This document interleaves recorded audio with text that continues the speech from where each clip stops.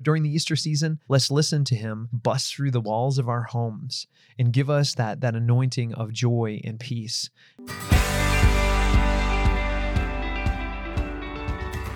Hi, I'm Colin, and welcome to The Tightrope, the podcast where we look for balance and clarity and the resurrected Christ in the midst of our fallen world.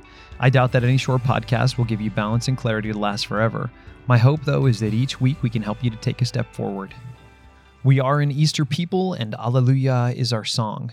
He is risen just as he said, Alleluia.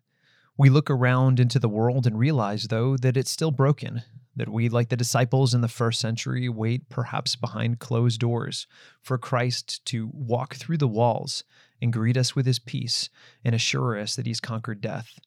We recall, like the first century disciples, that the resurrection of Christ did not usher in an unprecedented time of comfort and relaxing, but a time of unprecedented hope and joy and a further mission which the disciples received to make disciples of all nations, to baptize in the name of the Father and the Son and the Holy Spirit.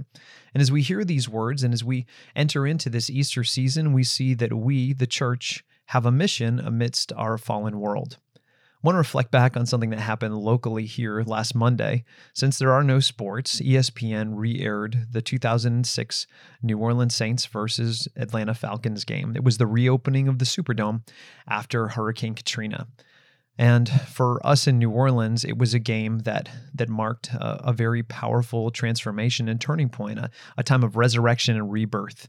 For those who aren't Saints fans, you'll have to forgive me because this is about more than just sports, and whatever the teams were, whatever the game was, there's more to this.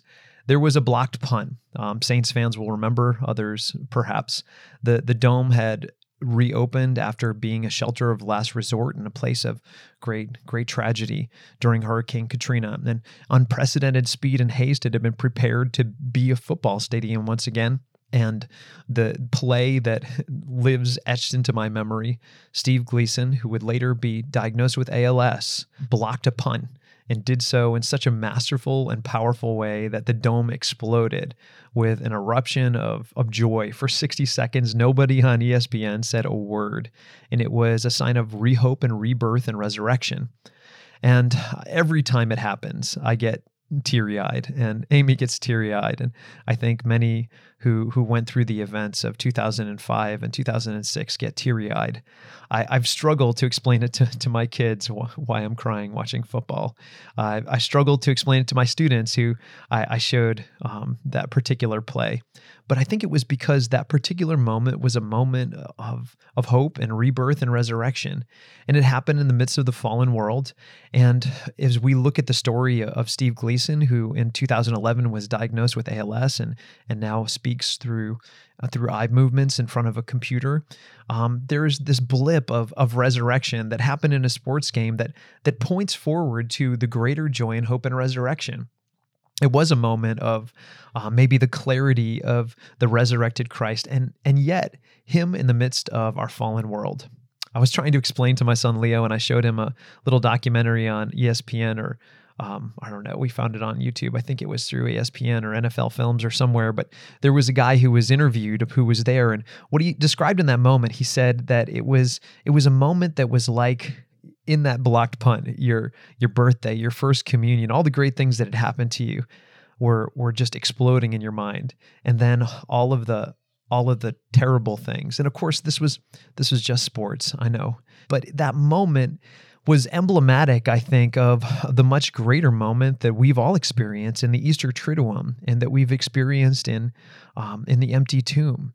That Christ, much more so than a blocked punt, sums up in himself all of human history and all of the tragedy of Good Friday and all of the triumph. It's all brought into one.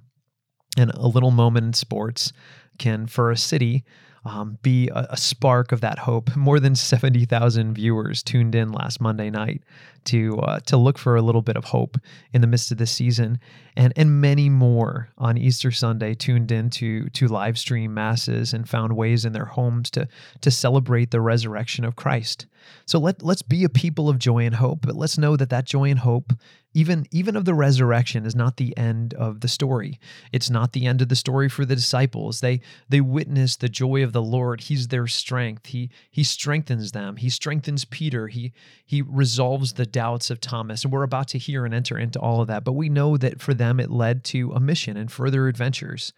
And for us, in this unprecedented time of our lives during this pandemic, we will be empowered for a mission by the resurrected Christ. So during the Easter season, let's listen to him bust through the walls of our homes and give us that anointing of joy and peace.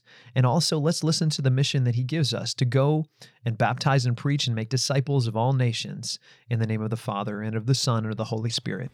For Ascension, I'm Colin McIver, reminding you to take a step forward, wishing you the joy of Christ's resurrection. Alleluia, alleluia.